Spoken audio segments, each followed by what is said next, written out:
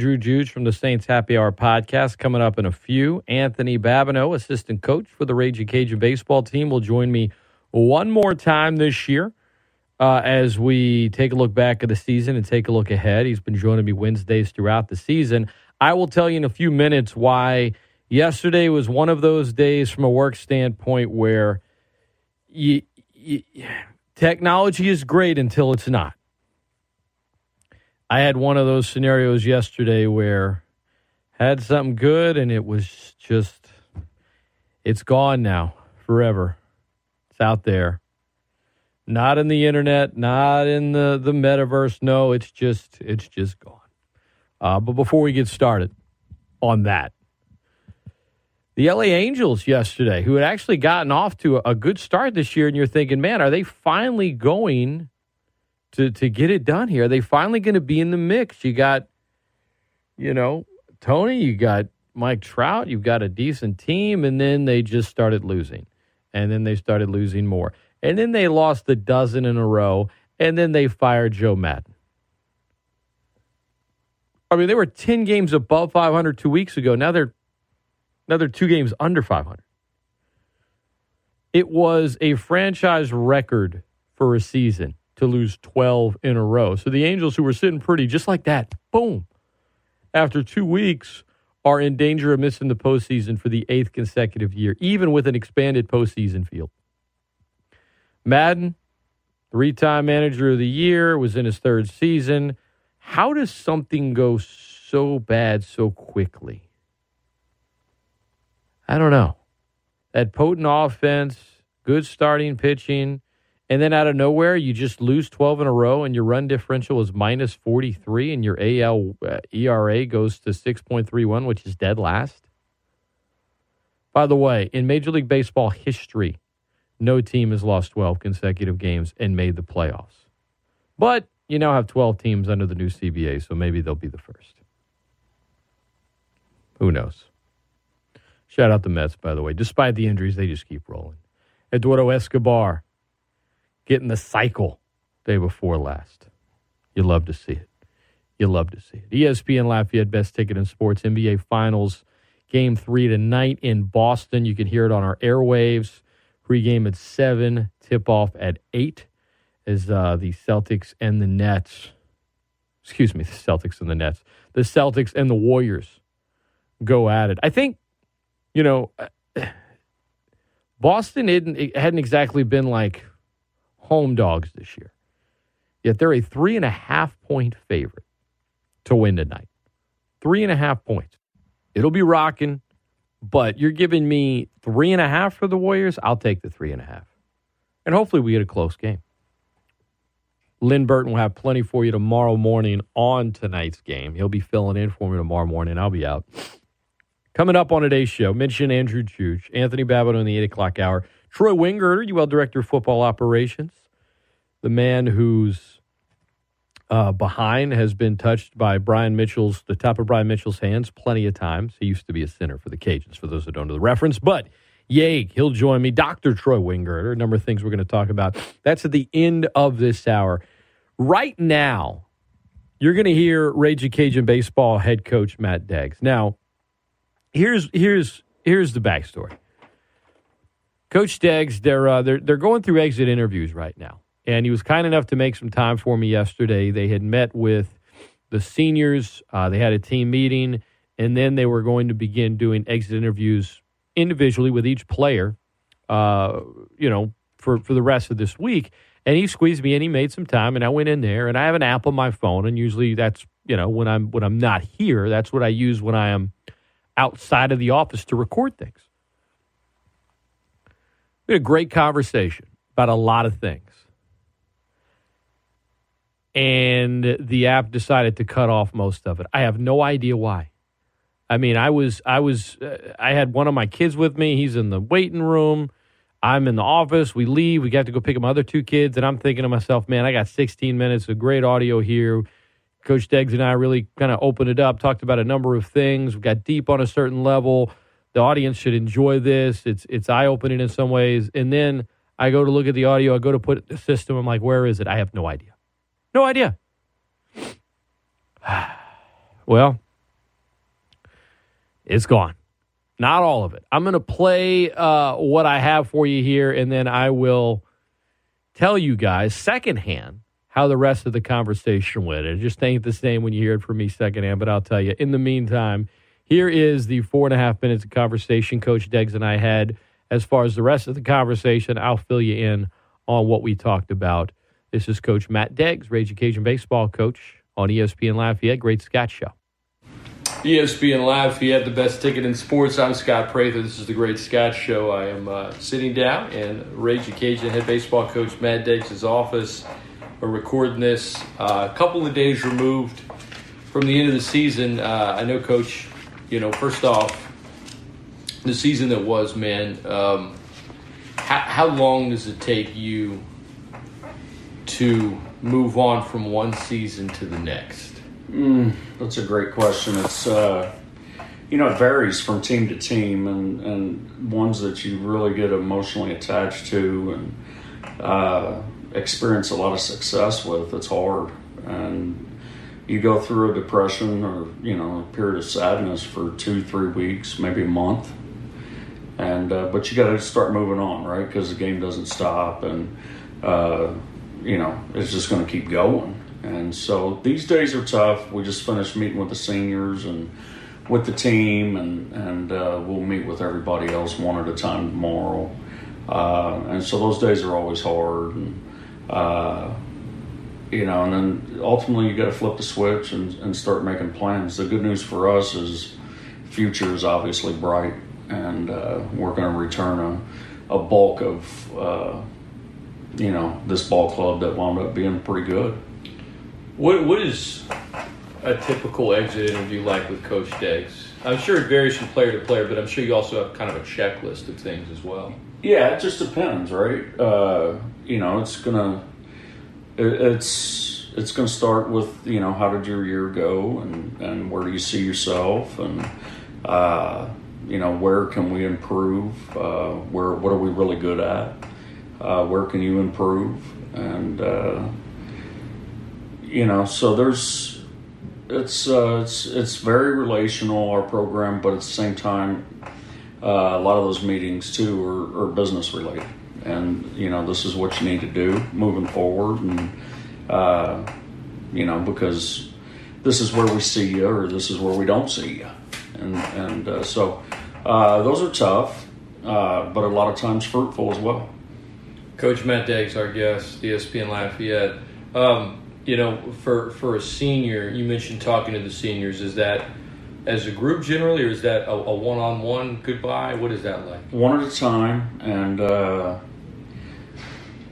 so we had a team meeting, and this team's very, very close. So I bet the first hour and a half of the meeting was just guys standing up and talking. No matter who you are, I mean, that's just something we do. Everybody talks, and then all the seniors gave some parting words one at a time, and we finished our team meeting. And those meetings are, especially coming off a year like this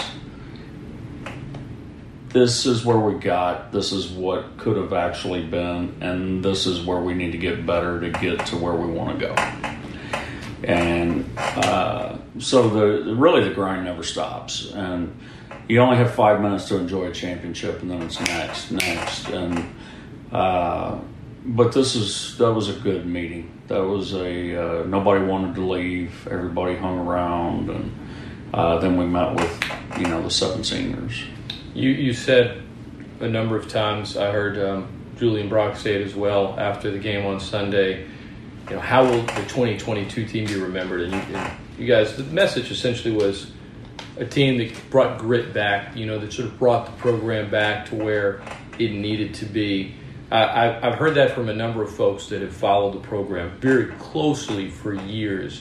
What is like some specificity as far as where that program, I guess, maybe was when you got here to where it is now?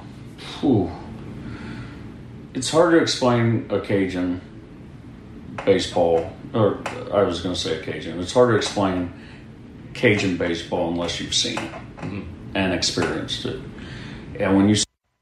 And that's when it cut off right there. Unbelievable.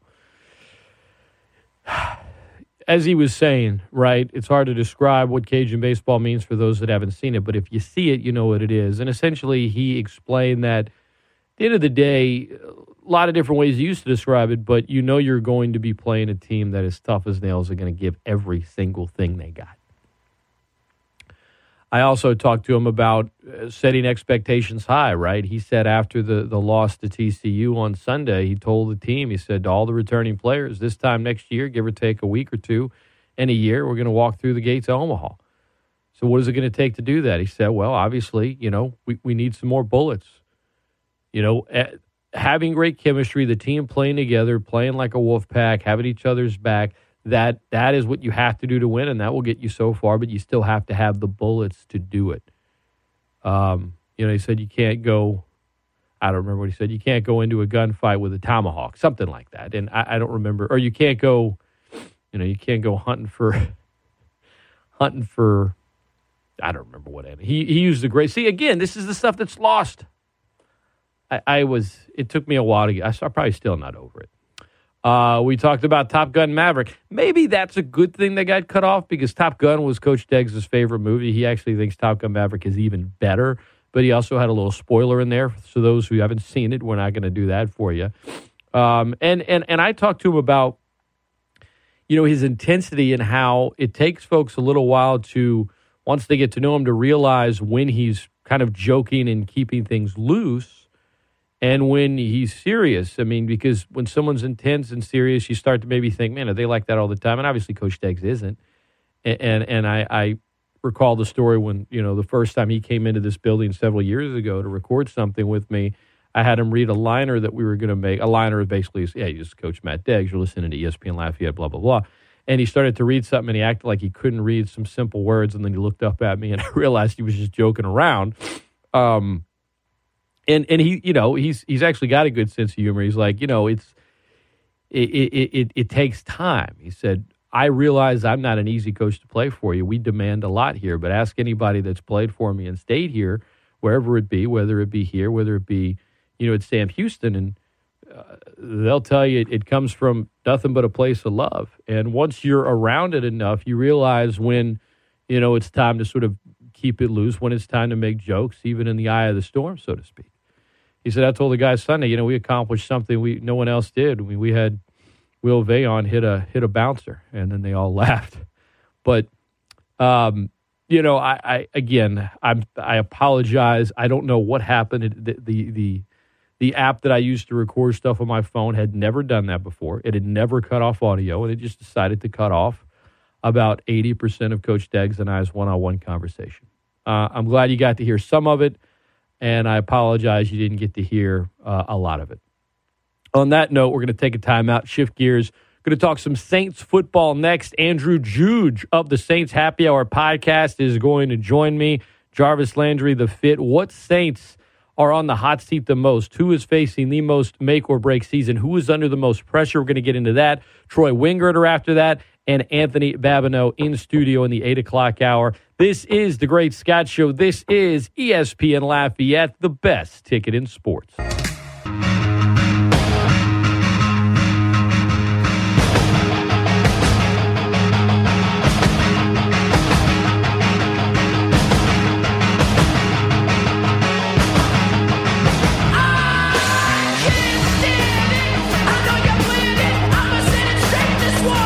Welcome back into the Great Scott Show. Andrew Juge is on line one with us this segment from the Saints Happy Hour podcast. And, the big show this week from the Saints Happy Hour podcast, Andrew, did not feature one Ralph Malbrough. I don't know how many look, Saints Happy Hour podcast has been around since people didn't realize podcasts were even a thing. When Ralph first started putting it together. I don't know how many episodes they've had all time. But how many of them has he not been on, and why do you feel like those are always the best ones? Well, I was just thinking that was probably our greatest show ever last night. But, yeah, I think, look, he's missed, I've done maybe some one-off shorter episodes and things like that, but without him. But as far as I know, that's the first big show he's ever missed. So that was our first time doing it. I had to be the host. So you would think that I would do a better job just all these years of listening to Ralph. But, at times it was mediocre. But we got through it.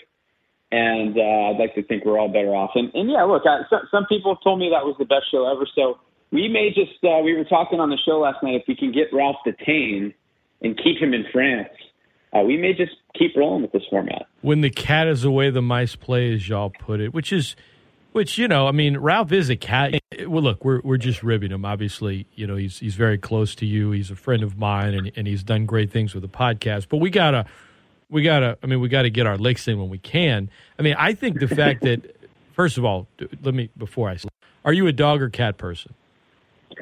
100% dog. I have a dog, and I refuse to ever have a cat. That's right, right. I think that's the correct answer.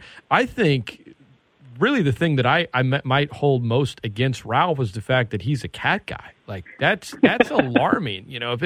As host of the Saints Happy Hour podcast, whenever you just need to take a dig at him, he'll get a few defenders here and there, but I don't even need to look at the stats. I guarantee you most of your listeners are dog people before cat people. 100%. And I feel like if there's got to be, if you're a cat guy, a lot of times you have to worry there might be something boiling under the surface a little bit, right? What's he keeping in his freezer, that kind of thing. Yeah, he would tell you it's just, some old cash he won from some bet years ago, but really it's just some kind of shady thing, some scheme. Maybe he has some old. I hope he gets back from France safe. But no, it was fun to hear, folks. If you don't listen, do it now. Saints Happy Hour podcast. Go subscribe, have fun. I know y'all have a lot of listeners here in the Acadiana area. But you guys talked a lot about Jarvis Landry, and from his time with the Dolphins to his time with the Dog Pound and the Browns, with the exception of last year as he played through injury, he's just been a constant pro. He's been one of the best slot receivers in the game, and I've got a number of thoughts on Jarvis Landry and as it relates to Jameis Winston, but I hope it works out great. If Jarvis Landry had been on the Saints years ago, right, when they decided to roll with Stanley Jean-Baptiste, he was like, he's the perfect player for like Drew Brees. And I'm not trying to say Drew Brees is coming back. He's not. I just mean his style, playing in the slot, the short to intermediate route between the numbers, perfect, right? How is he going to be with Jameis Winston in a Saints offense in your mind? Well, I think he just gives Jameis another guy that runs terrific routes, a guy that can get open, right, which is something they didn't get a lot out of their receivers last year. He's a guy with terrific hands that's going to catch the ball. And so I will say he's kind of more of a intermediate, move the chains kind of receiver, not that different from Michael Thomas. And I will say his style of play maybe doesn't suit Jameis Winston as much as it would suit Drew Brees' style. So I agree with you there. But look, I think receiver was so bad a year ago that the Saints can't afford to be picky in terms of style. You get a guy that can run routes and can catch great any way you slice it. And so I'm very glad, obviously, to see Jarvis Landry, and all reports are he's looking good in camp so far. I'll give you this. I think it's easy. My thoughts on Jarvis Landry, and first of all, his contract, 1 year, $3 million. I think it escalates up to maybe $5 or maybe $6 if he hits his bonuses and gets the statistics and doesn't get injured. But my main feeling about Landry is, if you look at last year, first of all, a lot of people will look at the box score, they'll look at his stats, and they'll say, oh, well, he's clearly in decline. He's clearly a receiver who had his worst year last year. By the way, he had 50 catches, which would be number one on the Saints. Yeah. But I digress. But he had a down year last year, and I think it's easy to say, well, he's washed up. But first of all, he missed a bunch of games with an injury. If you look at his performance in the games that he played, it's on pace pretty much with what he's done in his career. So statistically, if you take away the missed games, his performance per game was still kind of in line with what he's done in his career. And I think it's important to remember that last year, Baker Mayfield had statistically one of the worst seasons of his career. He really struggled through a shoulder injury, his throwing shoulder, where he really struggled to perform at his normal level. So Baker Mayfield was kind of terrible last year. I think he was very limited in what he could do. And it's important to remember that Jarvis Landry was the number one pass catcher, and behind him was Austin Hooper and Njoku. So I think it was one of those things where it was possession passing game kind of throughout because he could not go vertical. The last game of the season, I watched all of Jarvis Landry's tape last year to kind of see how he moved, how he looked. His last game of the season, and I'm doing this from memory, but I remember Case Keenum started the last game. They decided to shuffle. They played a meaningless game. And Week 18, which is the most recent tape that we have to look at with Landry, I think he had 6 catches, 86 yards, 1 touchdown. He had his best game of the season pretty much. He was moving fantastic.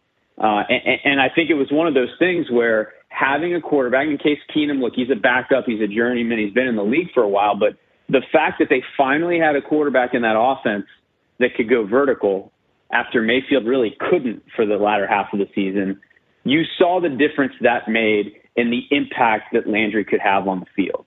And it translated in him having one of his best games of the season. So I think if you're Saints fans, I would leave you with that as kind of a parting gift of hope that statistically he's not on the decline. He's not a guy that's moving backwards, because the one game last year at the very end when he was healthy and he had a quarterback that could go vertical, he put up the same numbers he always does. ESPN Lafayette, the best ticket in sports. Andrew Juge, our guest from the Saints Happy Hour podcast, at Andrew Juge on Twitter. You can give him a follow.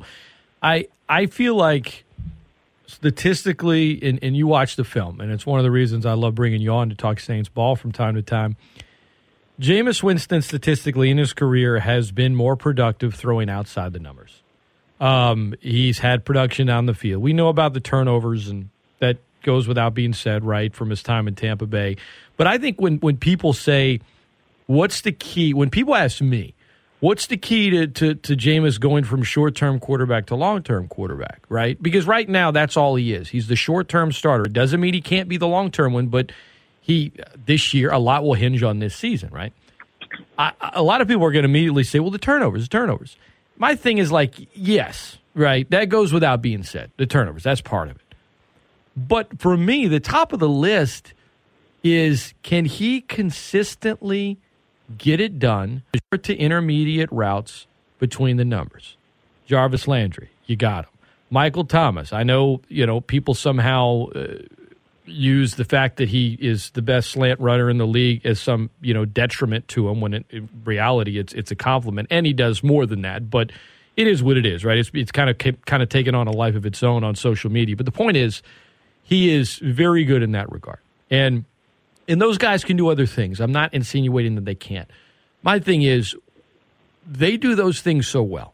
And now that, 1, 2, and 3 receivers last year are 4, 5, and 6, the receivers have improved. Can Jameis excel in that area of the field with these guys? Because he has the talent around him now.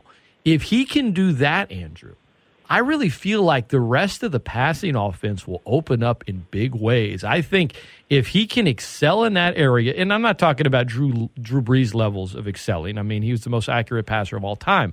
But if he can be good there, right? If he can be above average there, I think a lot of the other stuff will follow.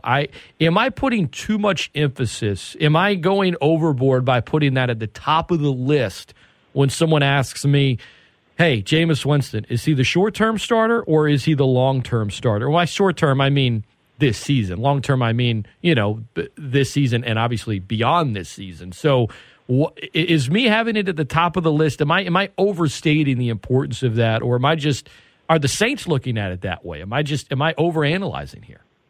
No, I think you're spot on. I think, first of all, if the Saints felt like Jameis was the future, that he wouldn't have the contract that he has. So I think the contract that he has speaks volume of what the Saints think about him currently, and I think it speaks volumes of what the league thinks about him currently. And so it's really up to Jameis to change that narrative. Now, in terms of setup, you said it. I think, look, if you're ever going to excel in the short and intermediate passing, having Michael Thomas back, hopefully, having Jarvis Landry, having Alvin Kamara, that sets you up for success about as well as any skill position group out there. So if he fails in those responsibilities, I think it rings pretty loud and clear based on the weapons that he has hopefully at his disposal this year, and what an upgrade that is, as you said, compared to last year. I still think at the end of the day, and I've been told this by sources, the Saints' plan is to really change what they do offensively. Last year, we saw it. The training wheels were on. Jameis Winston's responsibilities were purely don't turn it over. That's it. That's your whole job description. And so we saw him second guess a lot of the throws that he normally would try to go for in Tampa. We saw him manage games. That's not him. That's not his skill set, and I think the Saints recognize that. So when they decided to bring him back, it's really, hey, let's go out and get guys that can complement what he does best. And I do think that Jameis Winston is one of the best play-action passers in the league. When he has time to throw, when he has good protection, and when play-action is set up properly with a strong running game and a good defense. So, I think it's one of those things where Chris Olave, as a weapon that can stretch the field, is going to be significant for him. That's going to be a downfield option for him. I think Deontay Hardy may get more opportunities in this offense.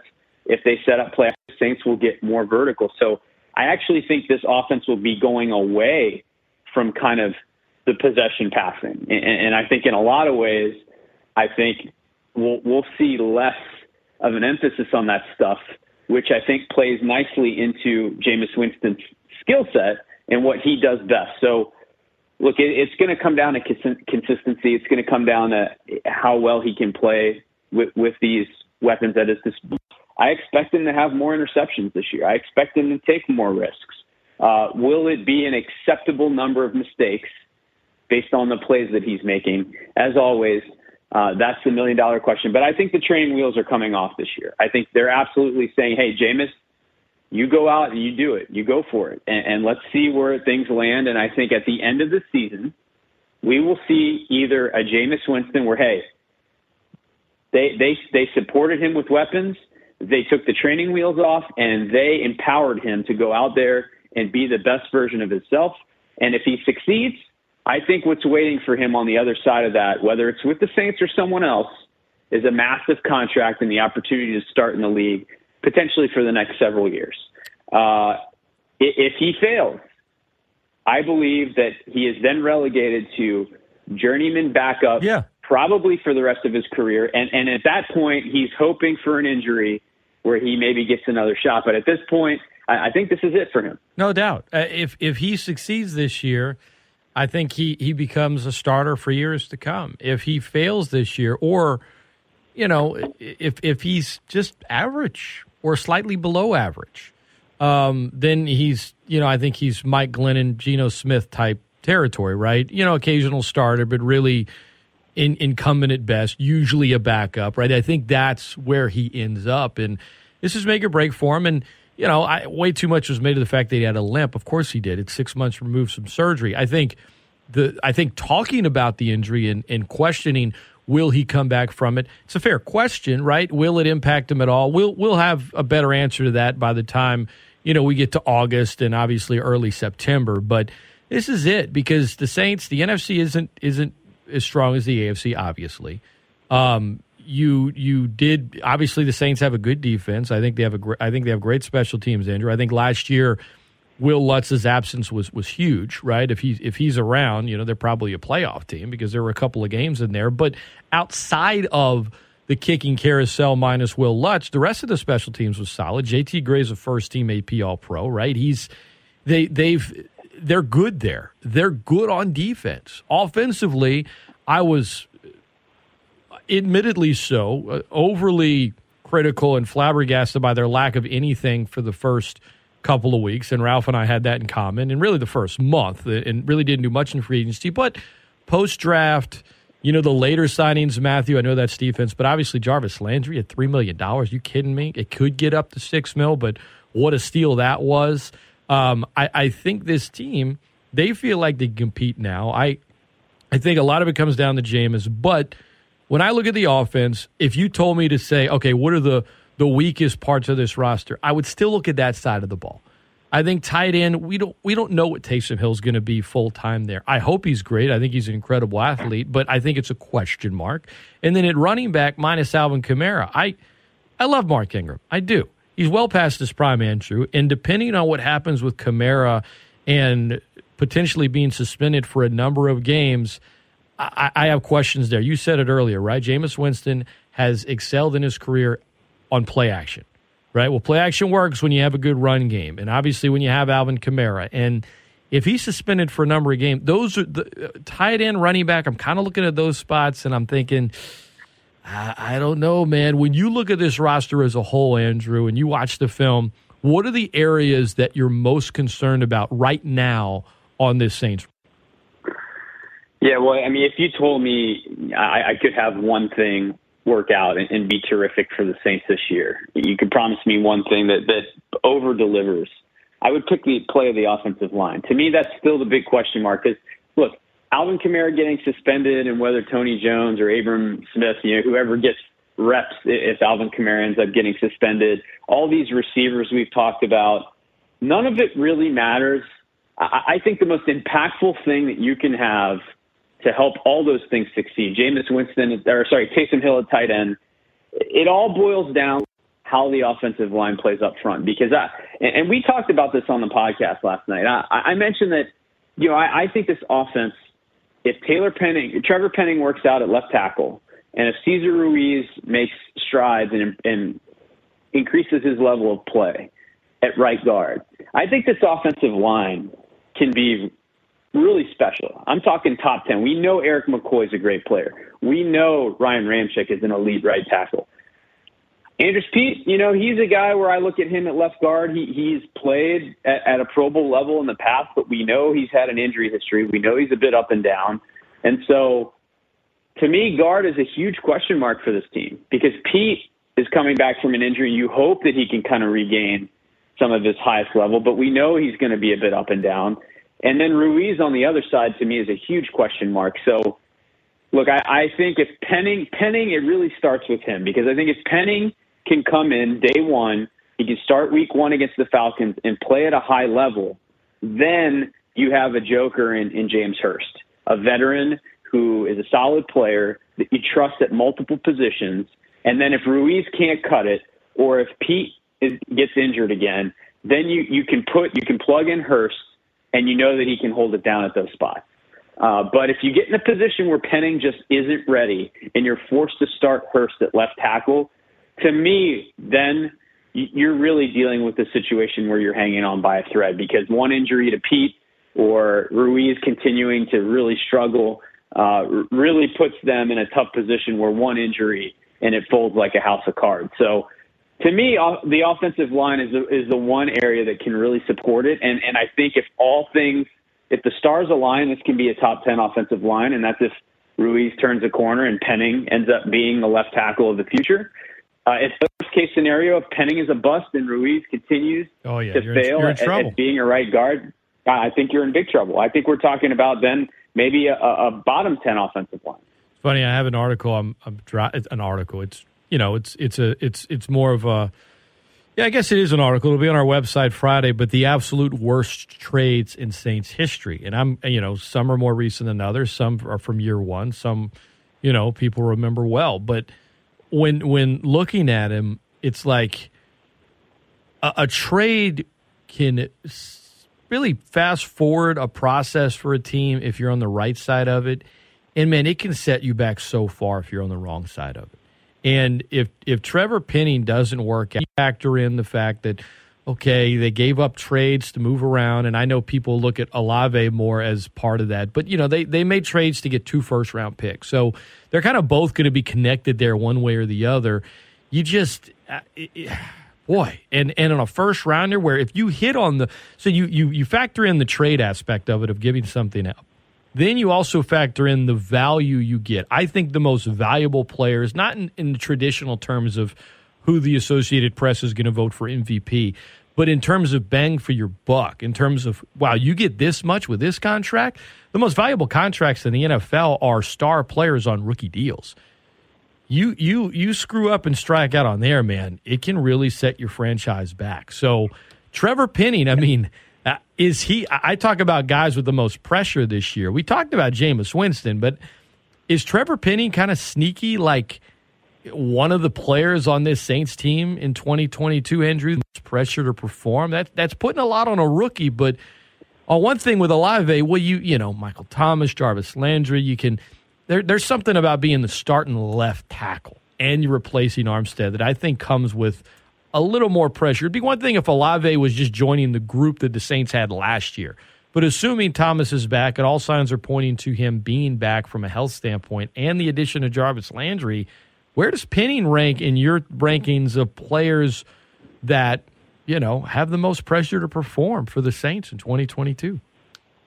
Yeah, I think it's understood that he's raw and that it's going to take some time. He's got all the physical attributes. He's got all the skills, but he still needs to figure out how to play the position. Technique-wise, he's got a lot to clean up, and I think the Saints understand that. So, look, I think if it took him until midseason to really figure it out, I think it would be okay. In the sense that I think in James Hurst, the Saints have a veteran guy. They have a plan in place to allow Penning to get groomed. So, look, I think there's a lot of pressure for Penning to be amazing eventually. But I don't think there's a ton of pressure for him to be amazing right out of the gate. If he is amazing, obviously that's a huge win for the Saints, and it would be a big needle mover. But I think they have a guy in Hurst that can hold it down for a little while if they need him to. So I would say there's less pressure on him than maybe a guy like Ruiz, where Ruiz, they really kind of didn't get a backup for him. I mean, Calvin Throckmorton's still on the team. Maybe Hurst is in the mix if Ruiz falters, but there's not a really great plan at right guard. And really there's not a great plan at left guard. So I would say the guards, Pete and Ruiz, are really the guys that have the most pressure on them to perform. As I look at the other side of the ball, obviously Davenport, he's got a long history of injuries. He's in a contract. I look at Marcus Davenport as a guy that he's a 10-sack season away from getting a massive contract. Whether it's from the Saints or someone else, he is in line to get an insane free agency deal if he can stay healthy and perform at a high level this year. If he does, and look, it's not just about his contract and his future. It's how he impacts the Saints, too. I think there's a ton of pressure on him to stay healthy and perform for the Saints to have a successful season. We've seen what a difference Marcus Davenport makes when he's on the field versus how good the defense plays when he's not. And there is a difference there. So, to me, those are probably the three guys that stand out immediately as they have to be healthy and they have to step up with their play. Davenport is, I've said it often, Andrew, he's like that incredible Ferrari that has a shoddy engine. And when that thing runs, when it's running, it is prettiest car on the road, right? Can win a drag race, can do all kind of stuff. But you just don't know when you put the keys in the ignition if it's going to start that day. And that's him, right? When the engine's running, it's incredible. But regardless of the kind of season he has, I hate to even put it that way, I would just be so hesitant to give him a long-term deal. But if he has a monster season, it's obviously great for the Saints, but then it puts some pressure on him because the injuries, it's not like it's been – some chronic thing of, okay, you got to worry. His knee is always injured. This is a big worry here. No, it's always something different, a little thing here, a little thing there. And, I also think the 2 first-round picks traded to move up to, really you gave up a future first, but you get it, right? You give up a first-round pick to get him. And then you have Trey Hendrickson, who they let go in free agency and was terrific last year for sin.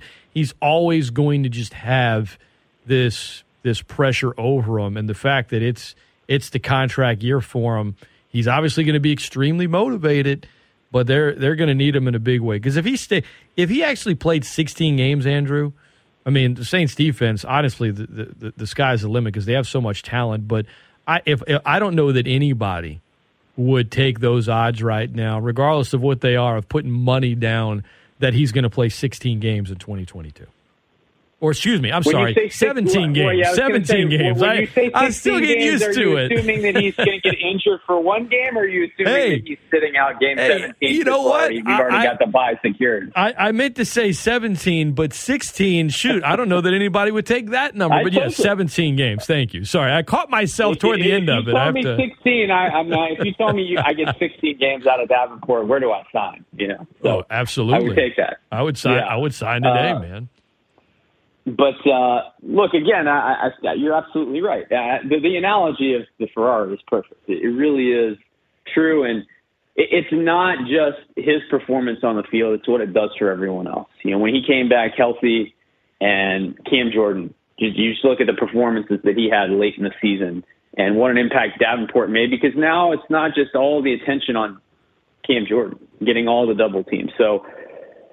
It makes a big difference. As we talk about all of this, though, it's so interesting how last year the strategy was purely just don't get in the way of the defense. Allow our elite defense to win games for us. Don't turn the football over, and that should be enough to win games. And I think in general, that was a good strategy. And unfortunately, when Trevor Siemian and Taysom Hill played, there were some games that they kind of gave away by getting really loose with the football. And so I don't think it was so much that Jameis played amazing. It was that he did a good job of not turning the football over, with the exception of the Carolina game, which they lost. And the other quarterbacks, not so much. And so that's where you saw losses there. But as we move forward this year, and as we talk about Jameis Winston kind of maybe getting more vertical, I think it's still important to remember, and you made this point about, look, this defense is still good. Is it still elite? Well, look, we have new safeties. Quan Alexander isn't on the team anymore. We saw what a big difference he made. So is Pete Werner, can he stay healthy? Can Demario Davis stay healthy? But they're good at linebacker, I think, as long as they don't have injuries there. But as you look at this defense, if it can continue to be elite, and that remains to be seen because there's been some changes, and if they can continue to be elite on special teams with the return of Will Lutz, as you said, there's still going to be an element here of playing complementary football that's going to be important. And so I am in full support of playing to Jameis Winston's strengths. I'm in full support of letting him spread his wings a little bit, because I do think Sean Payton didn't trust him and was way too conservative with Jameis Winston intentionally. So I'm looking forward to seeing him get an opportunity to really be himself. But we cannot lose sight of the fact that the Saints won a lot of games last year by playing complementary football. And so that component is still going to be very important. Andrew Juge has been our guest, co-owner and host of the Saints Happy Hour podcast. Most of you listening already have listened to it. If you haven't, go subscribe, listen, have fun with the guys. Final question, Andrew. Who's going to be, or rather, not gonna, who do you think the best team in the NFC is right now? I think money's on the Rams. Obviously, Aaron Donald signed his big deal, and him coming back is important. But same way about the Rams I did a year ago, which is they a couple crippling injuries. Really, they haven't built out the depth like some other teams in the NFC have. And so, something happens to Cooper Kupp, or something happens to Matt Stafford, something happens to Aaron Donald. At some point, they don't have enough backups because they haven't had the draft picks, right, to bolster. So a very top-heavy team. I think they have the most talent. But if the wheels come off for them, I think how things go with some of the other players, I think the drop-off can be pretty quick for the Rams. So I think they're a number one, but I think they're a vulnerable number one in that sense. But, gosh, when you look after that, Russell Wilson has gone from Seattle. Devontae Adams is gone. How is the Green Bay? Aaron Rodgers is a year older. How is he going to look without Devontae Adams? Still think he's going to be a great quarterback, of course, but is there a drop-off for Green Bay? I think so. Tampa, how many more years does Tom Brady have left physically? They've had some changes this offseason, so it'll be interesting to see. We have a coaching change, by the way. So does that kind of disrupt things a little bit? I think Tampa's kind of penciled in as one of those top-tier teams, but a few question marks around them. And then really, look, the NFC East, what more can you say? Dallas, the Eagles, these teams, they're so up, they're so down.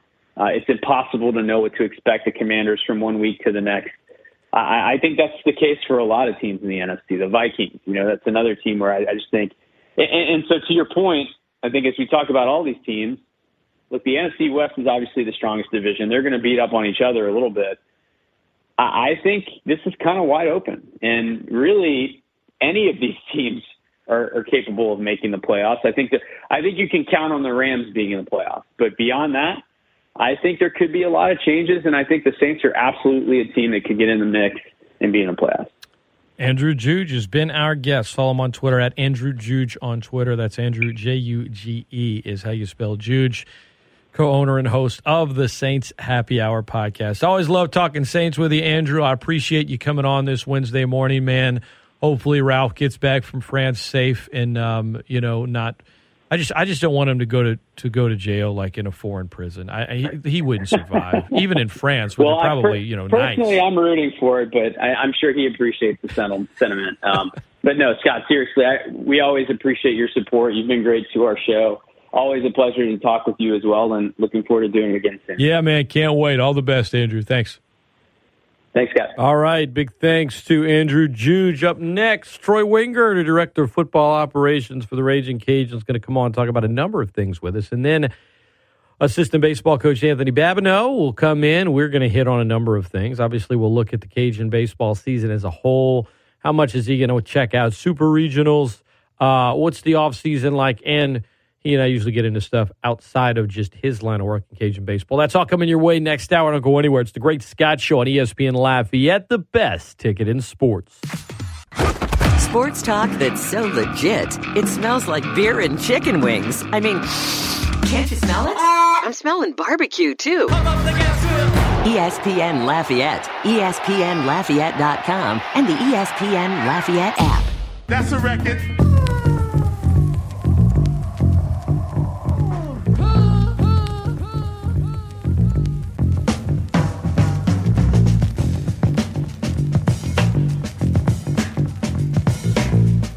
Well, welcome back into the Great Scott Show.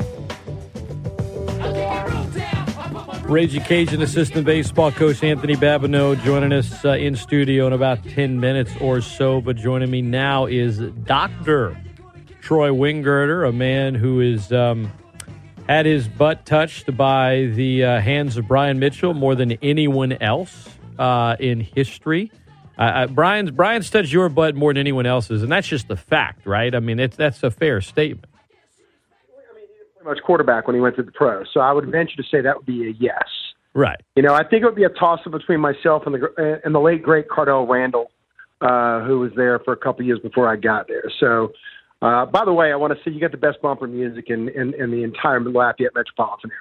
Well, that's very nice of you buttering me up here. I feel like I'm about to get something. And I don't even need anything. I'm good. Troy Wingerter, I get. What is your favorite? What's your favorite Beastie Boys song of all time? I can't believe I don't think I probably asked you this. I just don't remember. But what is Dr. Wingerter's number one on that list? I've got to. I'm a licensed ill guy. Okay. I grew up, in '87 with. When that was just hitting, that was the crossover. It made white bread kids like me out of Metairie into Beastie Boys fans and kind of opened that door for us to Run DMC, right? And that whole genre that I'd really never really been exposed to. So I would venture to say No Sleep Till Brooklyn is up there.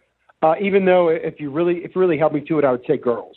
Okay, but, that's just kind of where I am. That's funny. That's like the song that they're like most embarrassed about as they get older.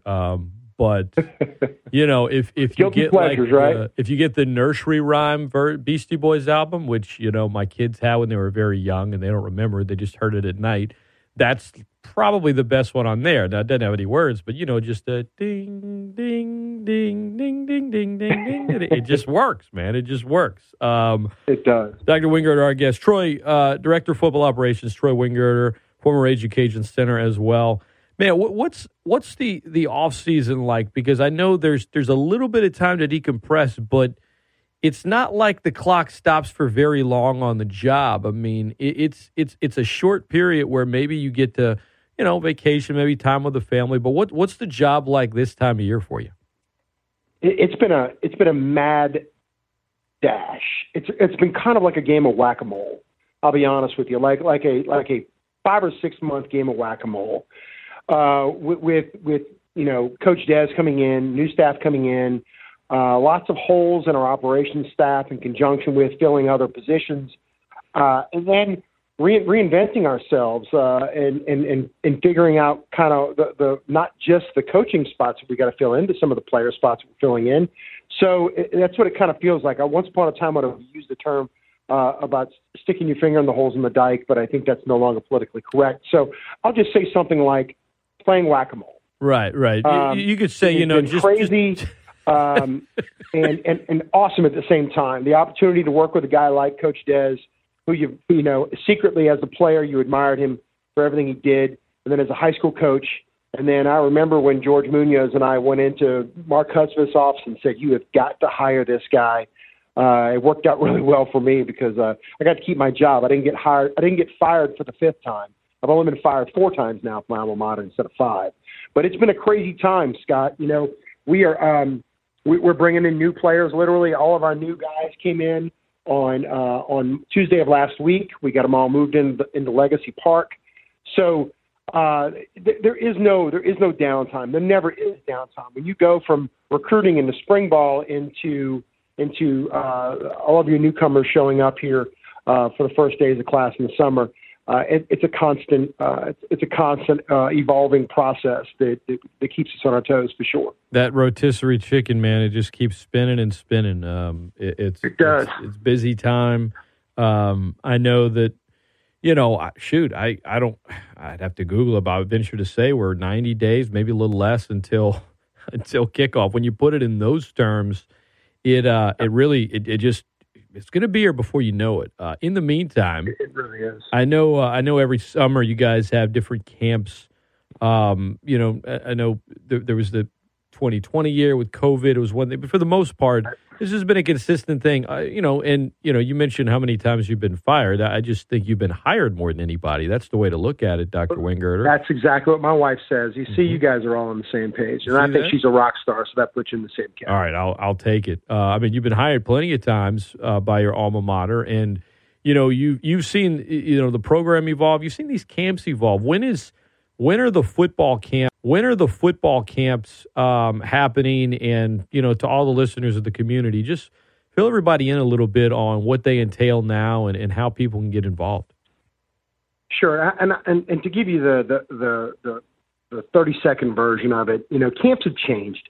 Camps used to be these multiple day overnight camps where high school kids came over, and we spent 4 days of in-depth instruction on these guys, and it's not like that anymore. Camps are these eval opportunities. They're basically an arm of recruiting now. It's an opportunity to get kids on your campus in a much shorter period of time, but go ahead and get a chance to evaluate their ability.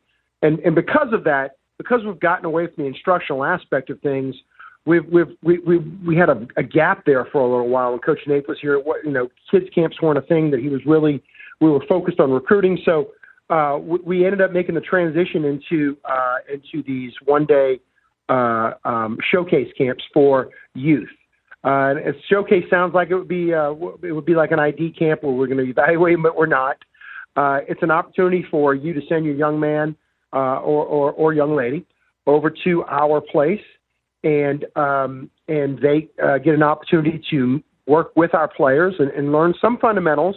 But we don't make it like we used to. We put them into an 8-station county fair type scenario where we worked them to death just so their parents could pick them up and they were exhausted and they go to bed and they got home.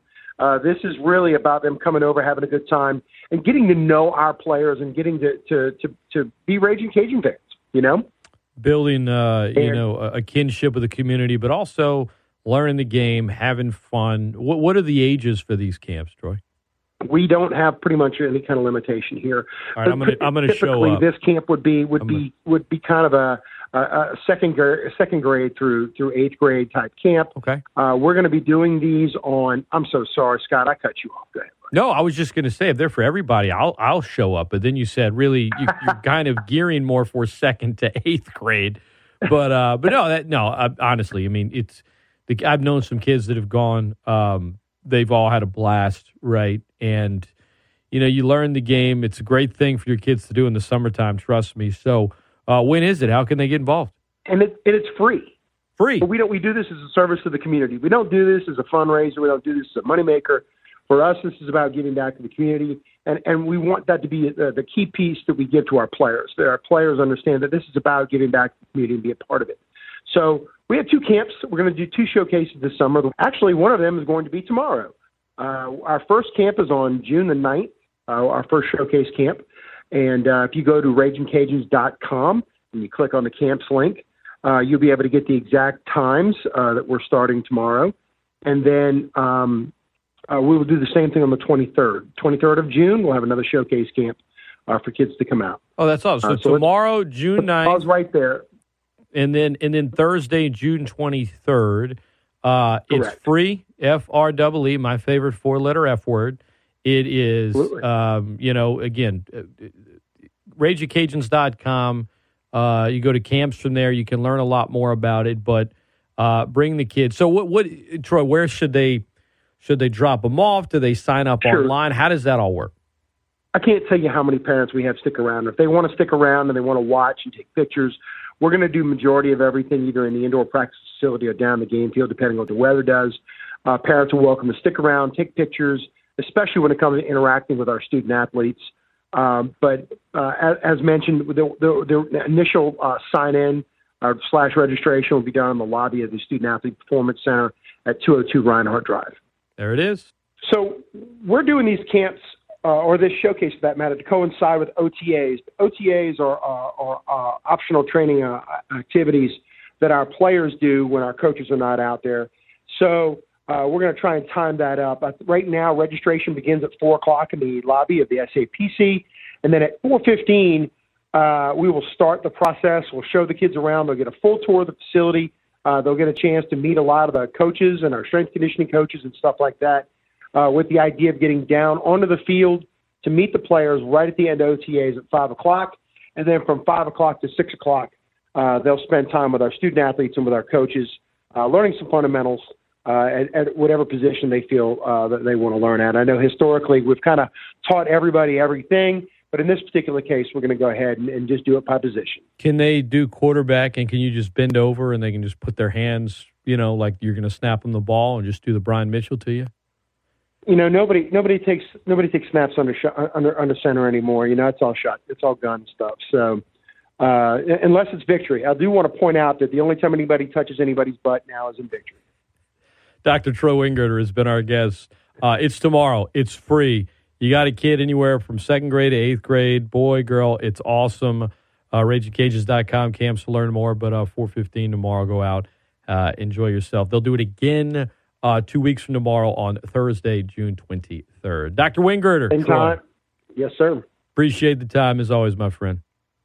Thank you, Scott. From one Rage of Cajun lifer to another, that's Troy Wingerter. Anthony Babineau joins us next on The Great Scott Show on ESPN Lafayette, the best ticket in sports.